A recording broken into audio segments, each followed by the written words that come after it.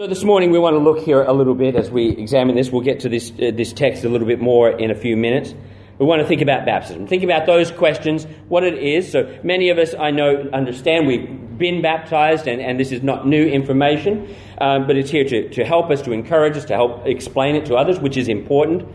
But there are some who haven't been baptized and who need to know the details, and so that's what it's here for also. So let's start this morning with that first question of what is baptism, and just start with the basics right at the beginning. What is baptism? And let's start I'll simply make the statement and then we'll work through. So firstly, when we talk about baptism is immersion in water.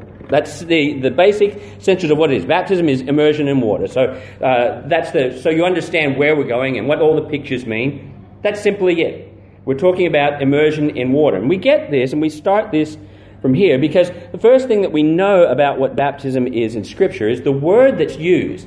And this is important. This is not the linchpin of all things, but it's helpful and it's informative here.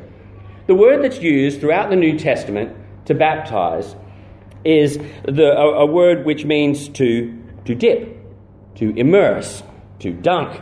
For many people, when they think of baptism, when you talk about baptism, they're most of the time outside of church. If you talk to them about salvation or whatever, you say, well, I was baptized as a baby in this church or that church, but never really do anything with it. But that baptism apparently is good enough for them, whatever their life looks like, regardless of what it was like. And many people have been baptized, but don't really understand it and know the consequences or what it was really all about. So we want to start by examining just the definition. Now, we get the word baptize is simply it's not translated, it's a transliteration, right? Because the Greek word is baptizo, and because it had such a common knowledge to it and understanding of it, they didn't translate it as immerse, they just transliterated it. That is, we took the Greek and we just made it baptize, anglicized it, if you will, and that's because the meaning behind it was so well understood at the time. There are similar words used in Scripture which all have the same basic meaning. But the word which is used of water baptism throughout Scripture, the baptizo, is a word which is more intense than the other words that are used for water, for dipping or immersing. This has a particular intense part of immersing.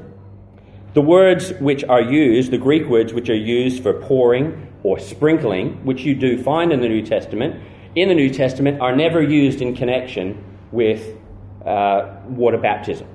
When it comes to water baptism in the New Testament, it always uses the word baptizo, which is to immerse, not to pour or to sprinkle.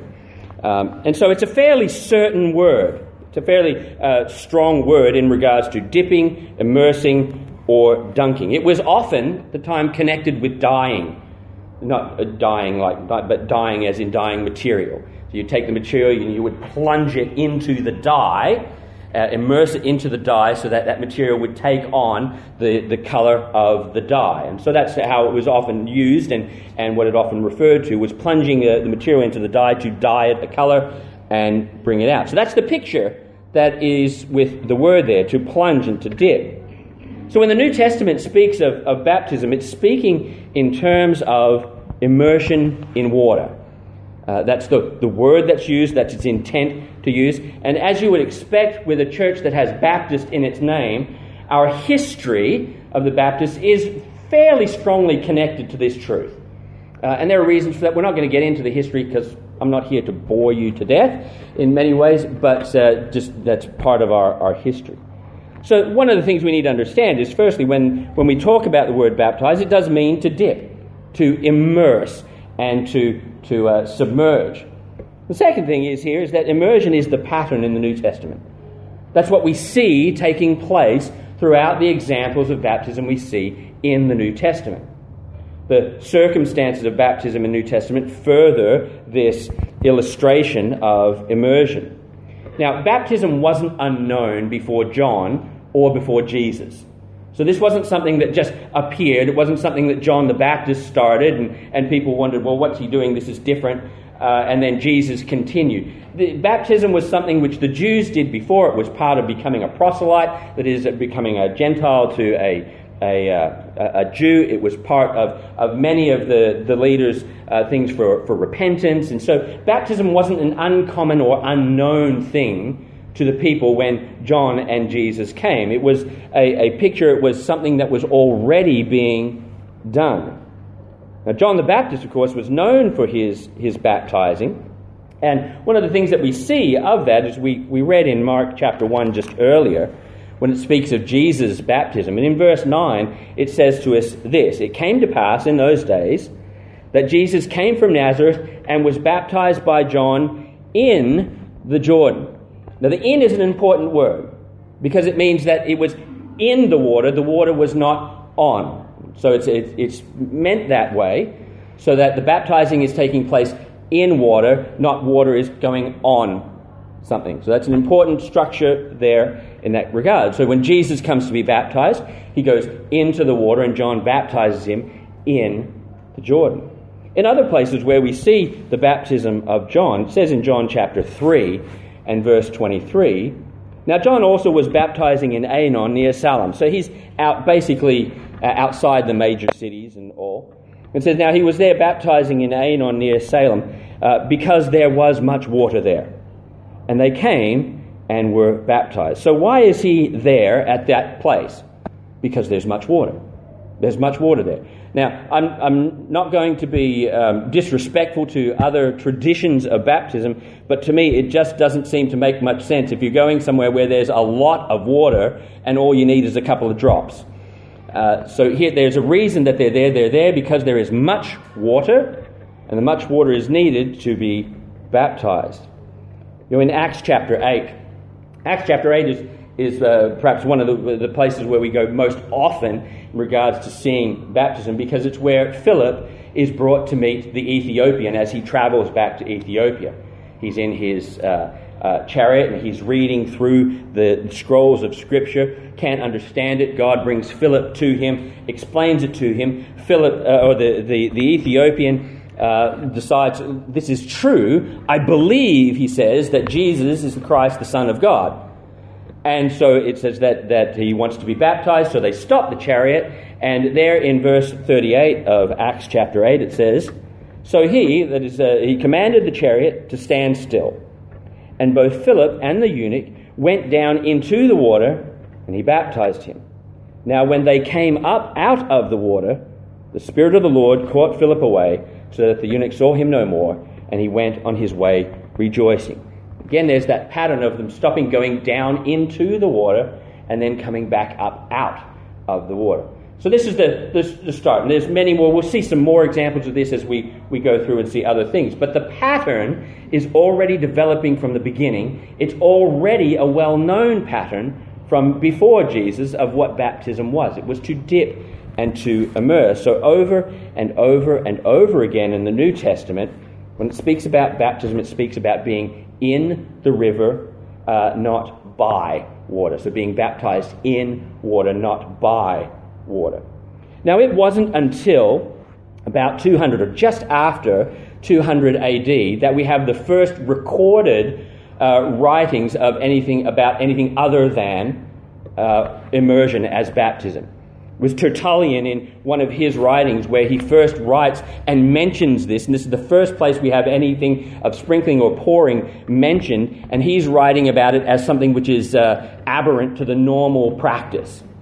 And so that's the first time. So it's not until after 200 AD that we find the first mention of the practice at all in history. History does tend to bear out, and does in fact bear out, that the pattern of the New Testament church was indeed immersion. John Calvin, who is at the center of the Reformed and covenant theology, who did in fact baptize babies and all, said this. Now, this is in his Institutes of the Christian Religion, his greatest work of theology. It says, "It is evident that the term baptize means to immerse, and that this was the form used by the primitive or early church." So John Calvin is a little bit schizophrenic in that regard. The context even shows that. You can find that in his institutes there, where he says, you can do whatever, but really the practice has always been immersion. So those two things start. We see that it is the word that's used, the pattern that's used. And thirdly, immersion is the symbol which best pictures the gospel. It best pictures the gospel. And this moves us to the heart of the matter. And this will tease out a little bit here as we get to Romans 6 and in just a moment. But this moves us to the heart of the matter. See, baptism is not the gospel, but it is about the gospel. And that's what makes this so important. It is not the gospel. So baptism cannot and does not save a person. You do not get any special spiritual rights or anything from baptism by being baptized. None of that comes to you. But it is about the gospel. And that's at the very heart of what it is. It represents what the gospel is.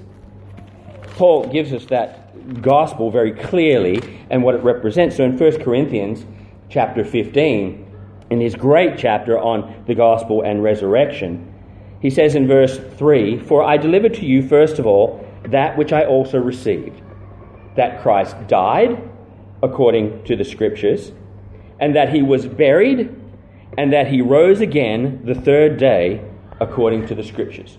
There's the gospel in a nutshell, right? The essence of what the gospel is. That Christ died for our sins, that he was buried, and that he rose again on the third day.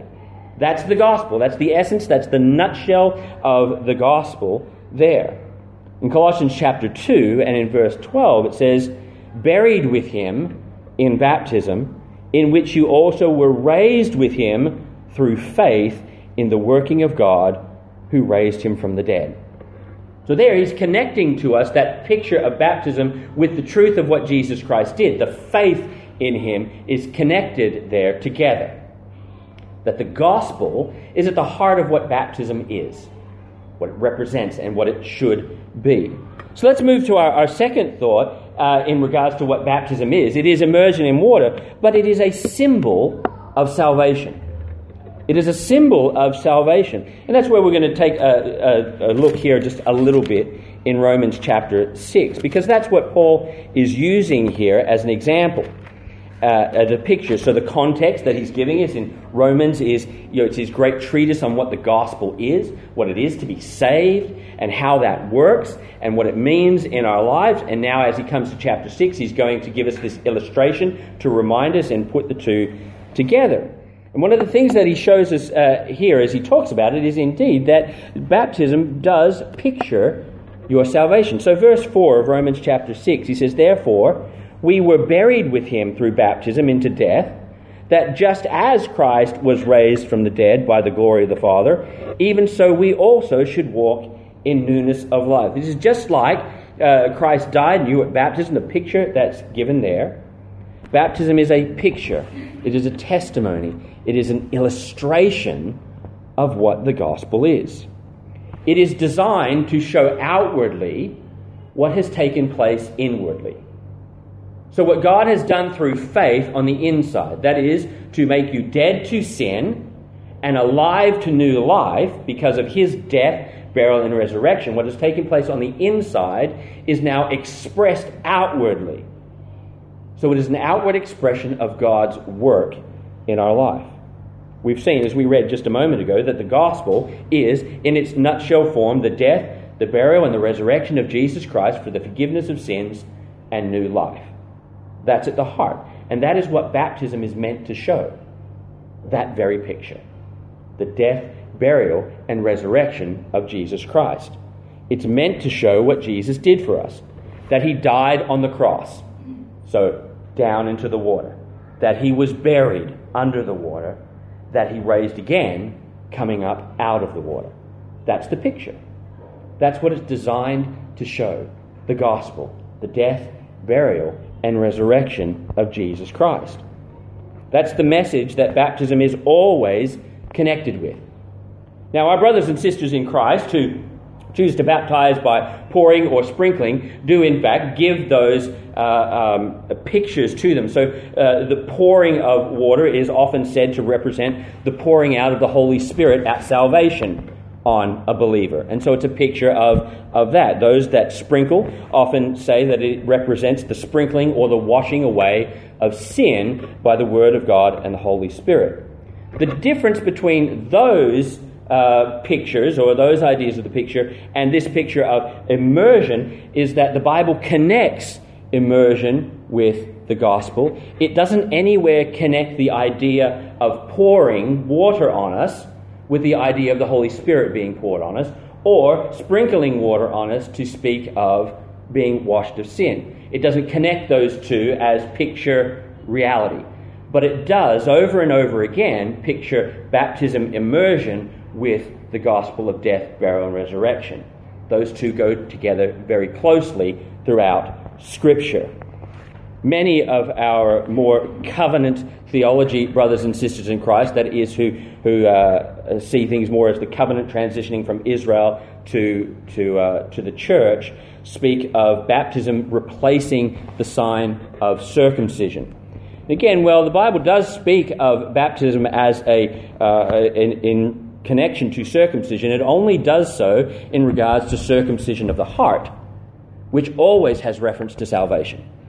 Never to the covenant of God made with Israel. And that's how the two, baptism and that, are connected throughout the New Testament. So baptism is about teaching the gospel. That's at the heart. That's what it is for. Baptism is about teaching the gospel. When you see a baptism, if you have children that haven't seen it, and you see that baptism, explain to them what it's about. Why are we seeing someone go under the water and come back out of the water? You know, if you have friends that come along, or family members that see a baptism, tell them what it's about. Why are we dunking people underwater? That seems a really odd thing for a church to do. You take them to a pool and you stick them underwater and you bring them back up. Explain to them that this is a picture of the gospel. It is designed to be a witness. It is designed to be a testimony of what Christ has done. So not only do we see that it's a picture of your salvation, but one of the other things that Paul shows us here is that it is a picture of your unity with Christ. It is a picture of the unity that comes between the one who believes and Jesus Christ. So verse 5 of Romans chapter 6 says, For if we have been united together in the likeness of his death, certainly we also shall be in the likeness of his resurrection. It speaks of that unity that comes. We talk about being in Christ and being brought into the family of God, and the unity that comes in Christ. And baptism pictures that also. See, by believing in Jesus for salvation, it wasn't just he who died. He did the hard part. He actually died. But in the likeness here, what the Bible teaches us is that by putting our faith and trust in Jesus Christ who died for our sins, we are saying that my sins, my nature died with Christ on that cross. And so in baptism, we're also seeing that picture that in Jesus Christ, I died. And in Jesus Christ, I came alive to new life, to eternal life. So it's that picture of the unity with Christ which comes. That his death was for me, in my place. And so his life is for me and in my place. I believe Jesus rose for my salvation and my eternal life. So when he arose, my sin was buried and my new life began. Which is the third point, really, that Paul gives us here, is that it pictures your new life in Christ. From verse 4, it says, Therefore we were buried with him through baptism into death, that just as Christ was raised from the dead by the glory of the Father, even so we also should walk in newness of life. For if we have been united together in the likeness of his death, certainly we also shall be in the likeness of his resurrection. Knowing this, that our old man was crucified with him, that the body of sin might be done away with, that we should no longer be slaves of sin. For he who has died has been freed from sin. Now if we died with Christ, we believe that we shall also live with him. knowing that Christ, having been raised from the dead, dies no more, death no longer has dominion over him. Paul wrote it in a different way, like this, to the Galatians, when he says, I have been crucified with Christ. It is no longer I who live, but Christ who lives in me. See, when Christ died and you put your faith in him and he died in your place, sin is done away with. Sin nature is left dead in the ground. The power of sin died over you. It is gone. And then I am raised to newness of life, to a new beginning. Paul says it again in 2 Corinthians. Therefore, if anyone is in Christ, he is a new creature. And that is the picture that's taking place when you're baptized. You're saying that, and you go down, who you were before Christ is dead. And when you come up, saying, I am a new person. I am Jesus' own people. It is leaving behind what was and rising to what is. A new and glorious picture of new life. So, with those simple thoughts there, or covering those things quickly here, let's move to the second question, which is why be baptized? Why does it matter? That's the picture. That's what it's about. Why do we need to be baptized? Well, the first reason is this. Baptism identifies us with Jesus Christ. Baptism identifies us with Jesus Christ. In Matthew chapter 3, we have Matthew's account of Jesus' baptism. And in his account of Jesus' baptism here, it says in verse 13 of Matthew 3, Then Jesus came from Galilee to John at the Jordan to be baptized by him. And John tried to prevent him, saying, I need to be baptized by you, and you're coming to me? But Jesus answered and said to him, Permit it to be so now, for thus it is fitting for us to fulfill all righteousness. Then he allowed him. So here's the picture. Of course, John is out there, and John is baptizing about repentance and the need for salvation. He is still looking forward, because we read in Mark before that there is one coming after me who is preferred before me. So John's baptism is there. It's about repentance and the need for salvation. And Jesus comes to him. And John knows who he is. He says, why are you coming to me for baptism? You don't need to repent. You don't need this. You're the one who's bringing salvation. And Jesus says to him, no, wait, we need to do this. This is part of fulfilling righteousness. This is part of what is doing what needs to be done, which is right. So why is Jesus baptized? Well, firstly, amongst here, we see one of the things that he is showing here is that he is showing submission and obedience to the will of the Father. This needs to be done. It's part of the law. It's part of what God expects. It's part of righteousness. So the first thing that we understand about this is that Jesus is submitting himself to the obedience to obedience and the will of the Father. So baptism for us has the same import, that it is a submitting of ourselves to God and his commands. It is the first call of obedience that is given to any believer, to be baptized, to submit to the will of God, to obey him in this simple thing. Pastor in America, Mark Dever, says this about baptism. He says, getting wet is the easiest command Jesus gave us to follow. It only gets harder from there. Right? So that's the start. It's just simply, how hard is it to say, all right, I'll get wet? For some people, it can be. I remember we had a lady once in our church who, it took her a long time. It took her a long time to get baptized because she was afraid of water, like terrified of water. Her husband was a deep-sea fisherman, but she was terrified of water. And so it took her a long time to overcome that fear, but she knew she needed to do it. And so she stood there in the baptistry just white as a ghost and stiff as a board. But she got baptized. Because she knew she needed to do that.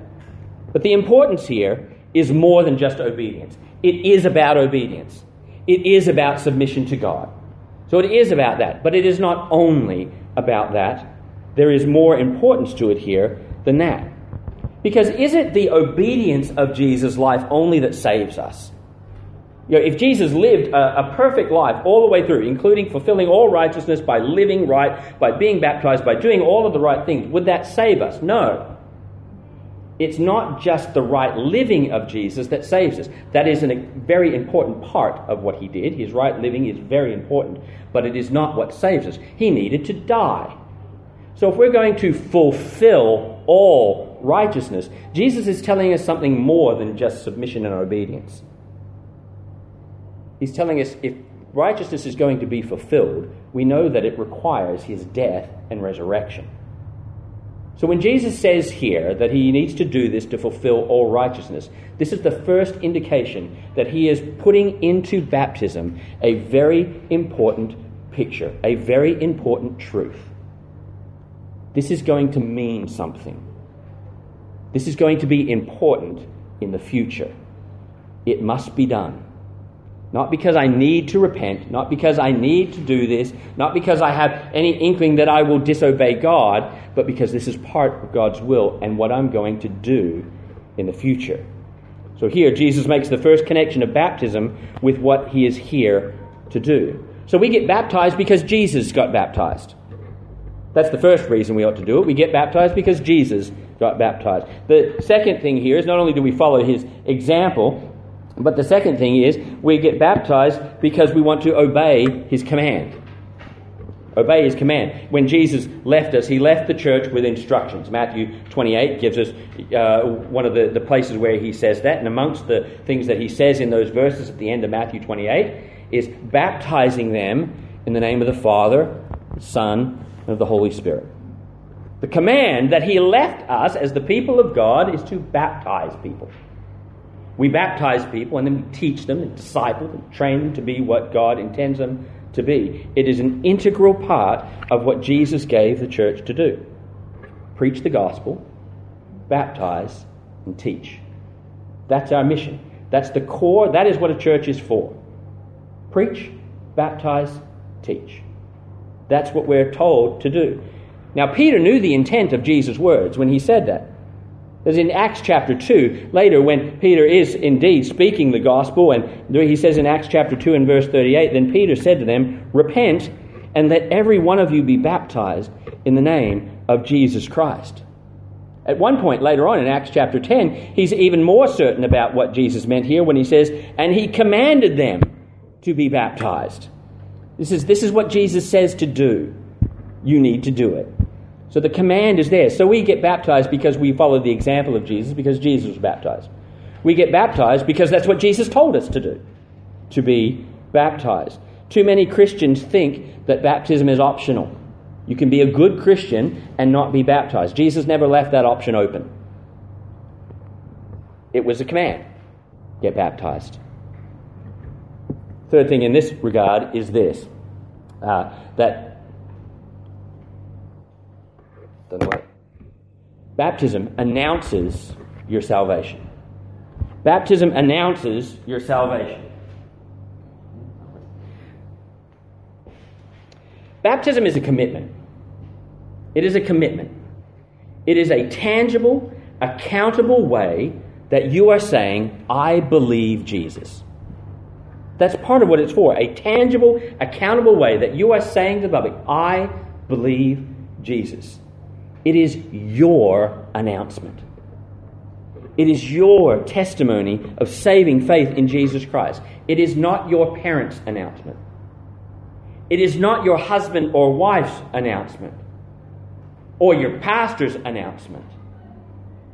It is your announcement. It is your personal announcement to say, I believe Jesus. It is for me. It is not your parents or somebody else giving you to the Lord. That's not what it's about. It is you saying, I believe. Saying that your faith in Jesus is real and evident. You need to be baptized. But don't be baptized because I want you to. And don't be baptized because your parents want you to, or your spouse wants you to. Those are important things, and those things you would hope they would be for you, that your parents, your spouse, or your children, and I would be for you. Those are important things, and we want that. But you don't do it for us. You do it for Jesus because you want to say, I love Jesus, and he died for my sins. It is your announcement of your salvation. It's not them. It's not anybody else that's proclaiming Jesus. You are. When you are baptized, it is you proclaiming Jesus. The baptism identifies us with Jesus Christ, but it also identifies us with Christ's people. Okay, something's happened with the computer, so you'll just have to follow along and catch with me on the notes, okay? So, baptism identifies you not only with Jesus, but it identifies you with Jesus' people, with God's people, with Christ's people. One, it shows people that you are one of God's people. So you are saying, you're identifying yourself with Christ by saying, yes, by being baptized, I'm showing you what Christ did for me, and I am proclaiming to you that I am a child of God. But it is also saying, by being baptized, not only am I identifying with Christ, but I am identifying with Christ's people. All those who have identified themselves here. Ephesians chapter 4 talks about it. It says we have one faith, one Lord, one baptism, which is not water baptism. But what water baptism does show is that community that comes. That binding which has been poured out on us where we are the people of God. By identifying with Jesus, you are also identifying with the people of Jesus. This is a tangible, accountable identification that is an important part of the Christian life. You are saying, I am one of you. And the church is saying, you are one of us. It goes both ways. You're saying, I'm one of you. And the church, as it takes you into baptizing you, is saying, yes, you are one of us. The commitment is made to each other, and community is established. So it shows that you are committed to God's people. While baptism is an individual announcement of salvation, it is an individual announcement of salvation about you saying that you believe. Baptism is also a church announcement. It is also an announcement from the gathering of God's people there that is doing the baptizing. By the authority that Jesus gives to his church in Matthew chapter 18, by baptizing you, that church is saying on God's behalf, you are a Christian. They are recognizing the work of God in your life. See, the role of the church is to protect the gospel. It is our job to proclaim the gospel, but it is also our job to protect the gospel, to keep it pure, to keep it right, to do what needs to be done so that is true. And we do that. The church's role to protect the gospel is done by identifying who is and who is not saved. So when a church says, yes, we will happily baptize you, it is the people of God recognizing the work of God in you and saying, yes, we see God at work. And on God's behalf, we welcome you into our family and we acknowledge that you are part of God's family. Spirit baptism, which we're not talking about today, places one into the organism, if you will. Water baptism admits one into the organization, the physical replications of that. Thus, water baptism has been traditionally from the beginning, and we see it even in Scripture, the entrance into church membership. So in places like Acts chapter 2 and verse 41, then those who gladly received his word were baptized, and that day about 3,000 souls were added to them. So let's move to the next question, and these last two are quick, so don't worry that we've gone long, because the first two are about the details. These next ones are not so intense. But the third question is, who should be baptized? And the answer to that question is really fairly simple. In the first answer, baptism is for believers. Baptism is for believers in Jesus Christ. That's a simple, straightforward answer. Throughout the New Testament, what we see is baptism always follows belief. Never before. It follows belief. I cannot stress enough that baptism is believers. Because by saying that, this is what I'm saying, it does not save you. You are not getting saved by being baptized. You are not finding God's grace in the waters of baptism. That's already been done. It is not for those who aren't saved. It is for those who have already been saved. We read just a moment ago in Acts chapter 2 and verse 41, it says, then those who gladly received his word, that is, they took in the truth, they believed it, were baptized. We saw in Acts chapter 8 when we talked about the Ethiopian and Philip. It says they went down into the water in verse 38, but verse 37 is the proclamation. The Ethiopian says, I believe Jesus is the Christ, the Son of God. And it's after that declaration, it's after that profession of belief that Philip takes him down to be baptized. Not before, but after. In Acts chapter 16, and Acts chapter 16 where we see the Philippian jailer is one of the passages which is often used to speak about household salvation. And that is, if the parents believe, then that passes to the children. But there's more to it than that. It doesn't illustrate that at all. What we have in Acts chapter 16 is it says that he and his house were saved and he and his house were baptized. Why? Verse 34 says they believed. Why were they baptized? They believed. Each one of them. Baptism follows belief. And that's the pattern all through the New Testament. Preach the gospel, believe the gospel, baptize. It's for believers, but it's administered by the church. Baptism is a rite. It is an ordinance which is given to the church. It's not given to individuals or to a Bible-y organization. It is given to the church. Churches are given the responsibility to administer that. It means that a body of believers are the ones that are authorized by God to baptize. To say this is someone we recognize is one of Christ's. I mean, in that context, traditionally from the beginning, that authority, the gathering of the church, usually delegates the right to do that baptism, usually to the leadership of the church. Doesn't always have to be that way, but usually and most often the actual carrying out of the process is delegated to the leadership of the church. We say it is the authority of the church itself has the authority to baptize. So it's not held in the leadership, it's not held in a person, it's held in the body of Christ. Now, baptism can be for children.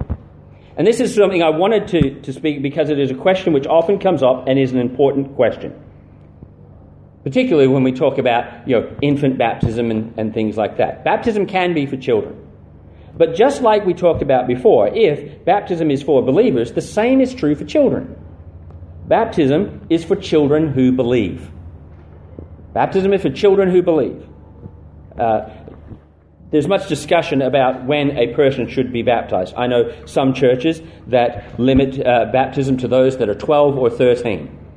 So until you get to 12 or 13 years old, that church won't baptize you.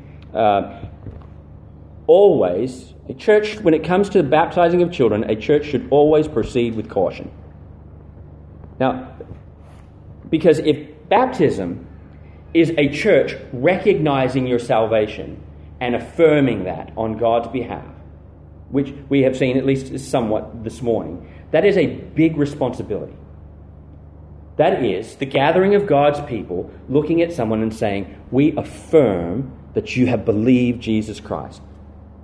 And we can say that you are a child of God. Now that's an important and big responsibility.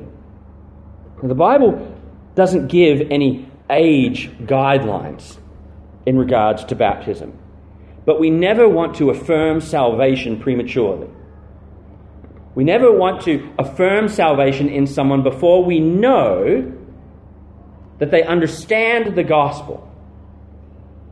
It's like with my children. Okay, they want to get baptized. Now, that didn't happen over a week.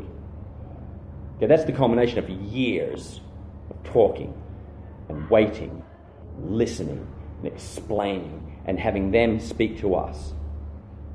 And the same is true with any. We want children to know Jesus Christ. We want them to be baptized, but we need to be very careful and know what is really at the heart.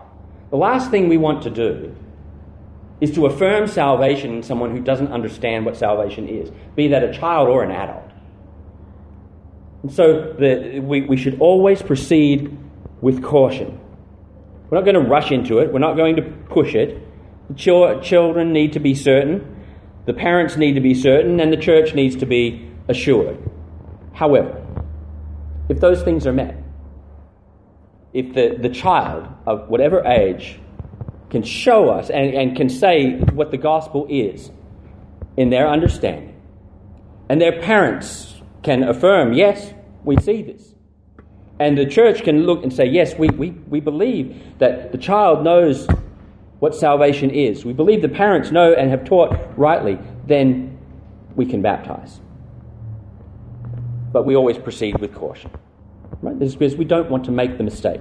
Too many, and we have seen, and it's true in other places, too many places, so that we can have numbers and say we've had this many baptisms this week, we'll baptize anybody who says they want to be baptized. Okay? And that's really quite a concern amongst Christianity in general. And so the wisdom says, yes, we will baptize, but we will do so with care. Baptism isn't for infants, though. Baptism isn't for infants. Baptism in the New Testament is always for believers. There is no record in the New Testament of infants being baptized. Now, and on a more light note, nobody really wants to see me take their little baby into a big pool of water, do they?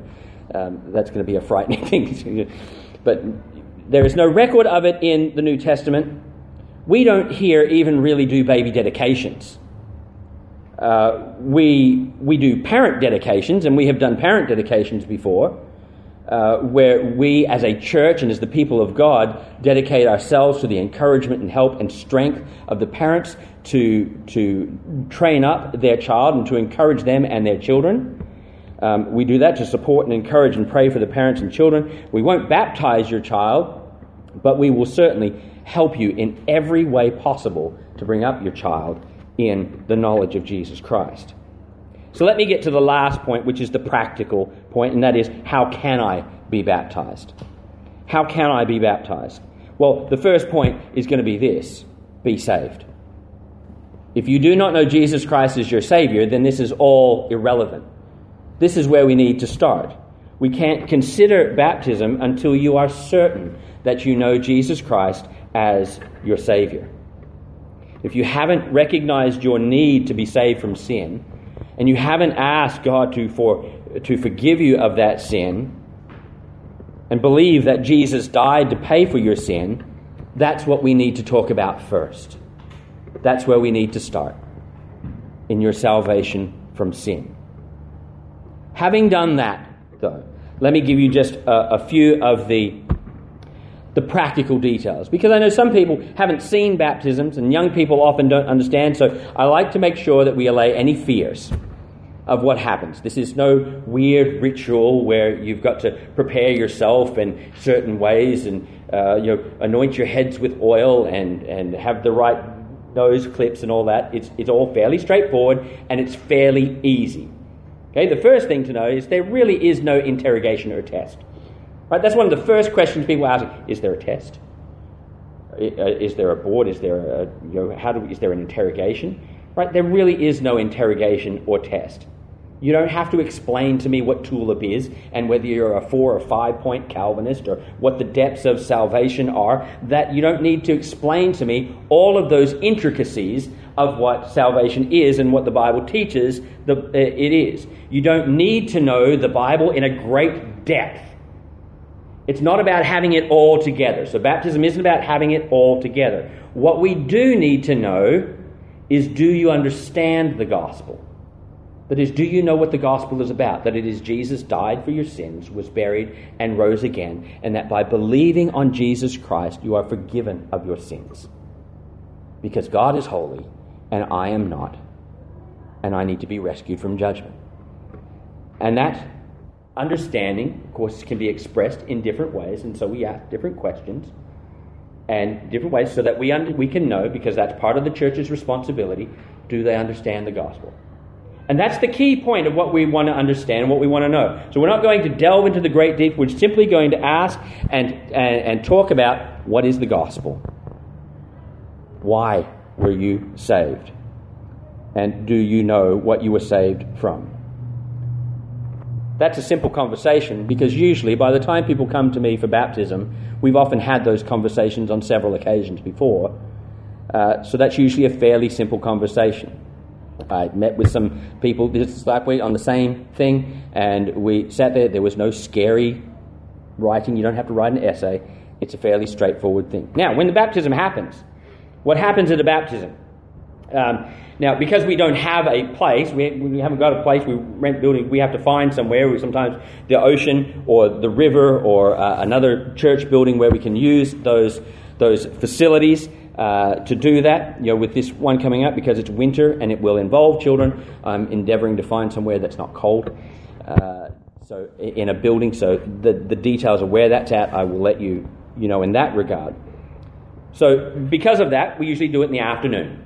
So Sunday afternoon, we'll gather together. It doesn't take a long time to do it. We get together, we enjoy this celebration together, and follow it. You can invite anyone you would like. In fact, we encourage you to invite anyone you would like, because it is a testimony of the gospel and a way to share the gospel with people.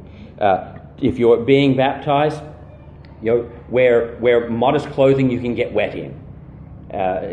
So you can get wet, and it's not going to be a problem. And bring a change of clothes and a towel. That's it. That's what you need to bring. Bring something you can get wet in and something you can change into afterwards. When we're in the water, this is essentially what happens. I'll be in the water. I'll say a few words, usually of introduction, to mention what's happened. You can come into the water. For some, you can give a short testimony if you want, but I don't require that, particularly with children, because it can be daunting.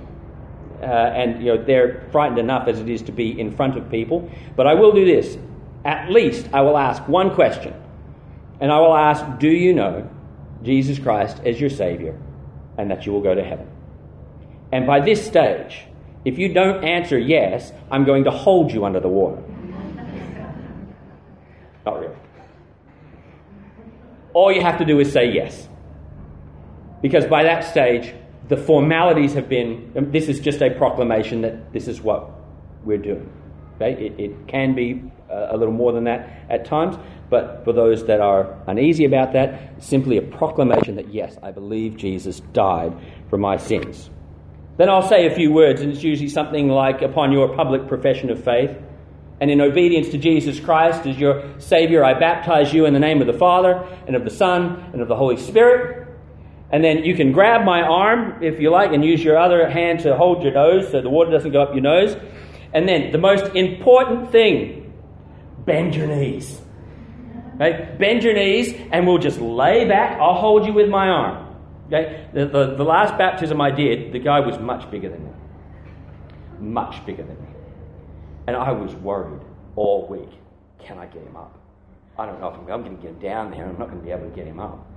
Praise the Lord, we got down and we got him back up. So we've never lost anybody yet, right? So we'll go down. If you bend your knees, okay, if you bend your knees, we're going to come back up, right? If you keep your knees straight, we're going to end up upside down. So all you need to do, bend your knees, I'll carry you down with my arm, and we'll come straight back up. That's it. Okay? I'm not going to hold you under the water long to represent Jesus being in the grave for 3 days. Okay, we're going to go down and we're going to come right back up, okay? And that's as simple as it is. And that's it. In that picture you have there proclaimed in a public fashion your belief in Jesus Christ. Now, baptism is a very important part of the Christian life. It really is. A strong, important part of the Christian life. Far more important than many consider it to be.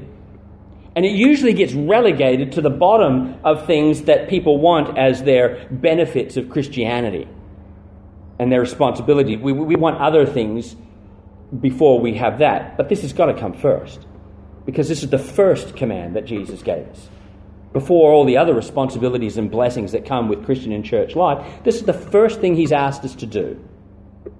And so that ought to be the first thing that we're willing to do before we start wanting other things from God.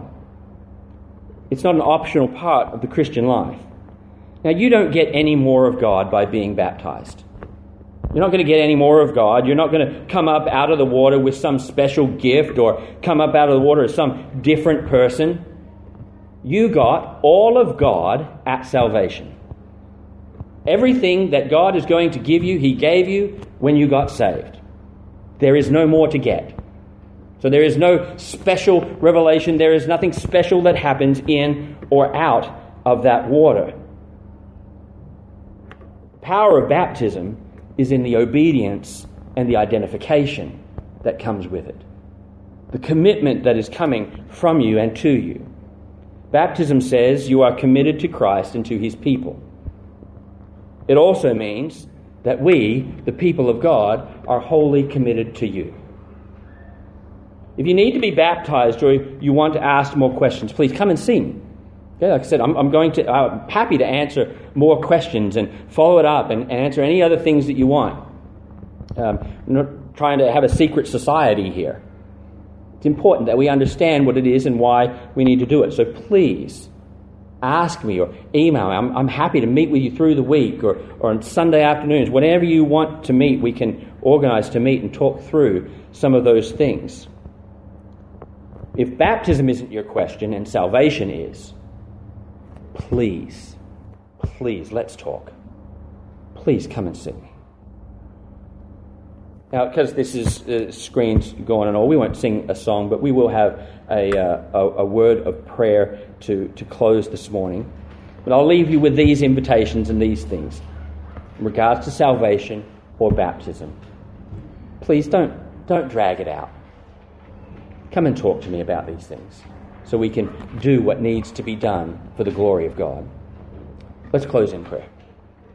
Our Heavenly Father, we thank you for your word. We thank you for what you teach us and what you guide us in. And we thank you for the many helps you give us in our Christian life, including baptism, a picture which reminds us of who we are and what you have done, a way to rejoice with each other. Encourage us and strengthen us, Lord, that those that may need to be baptized will desire to follow you in this step of obedience.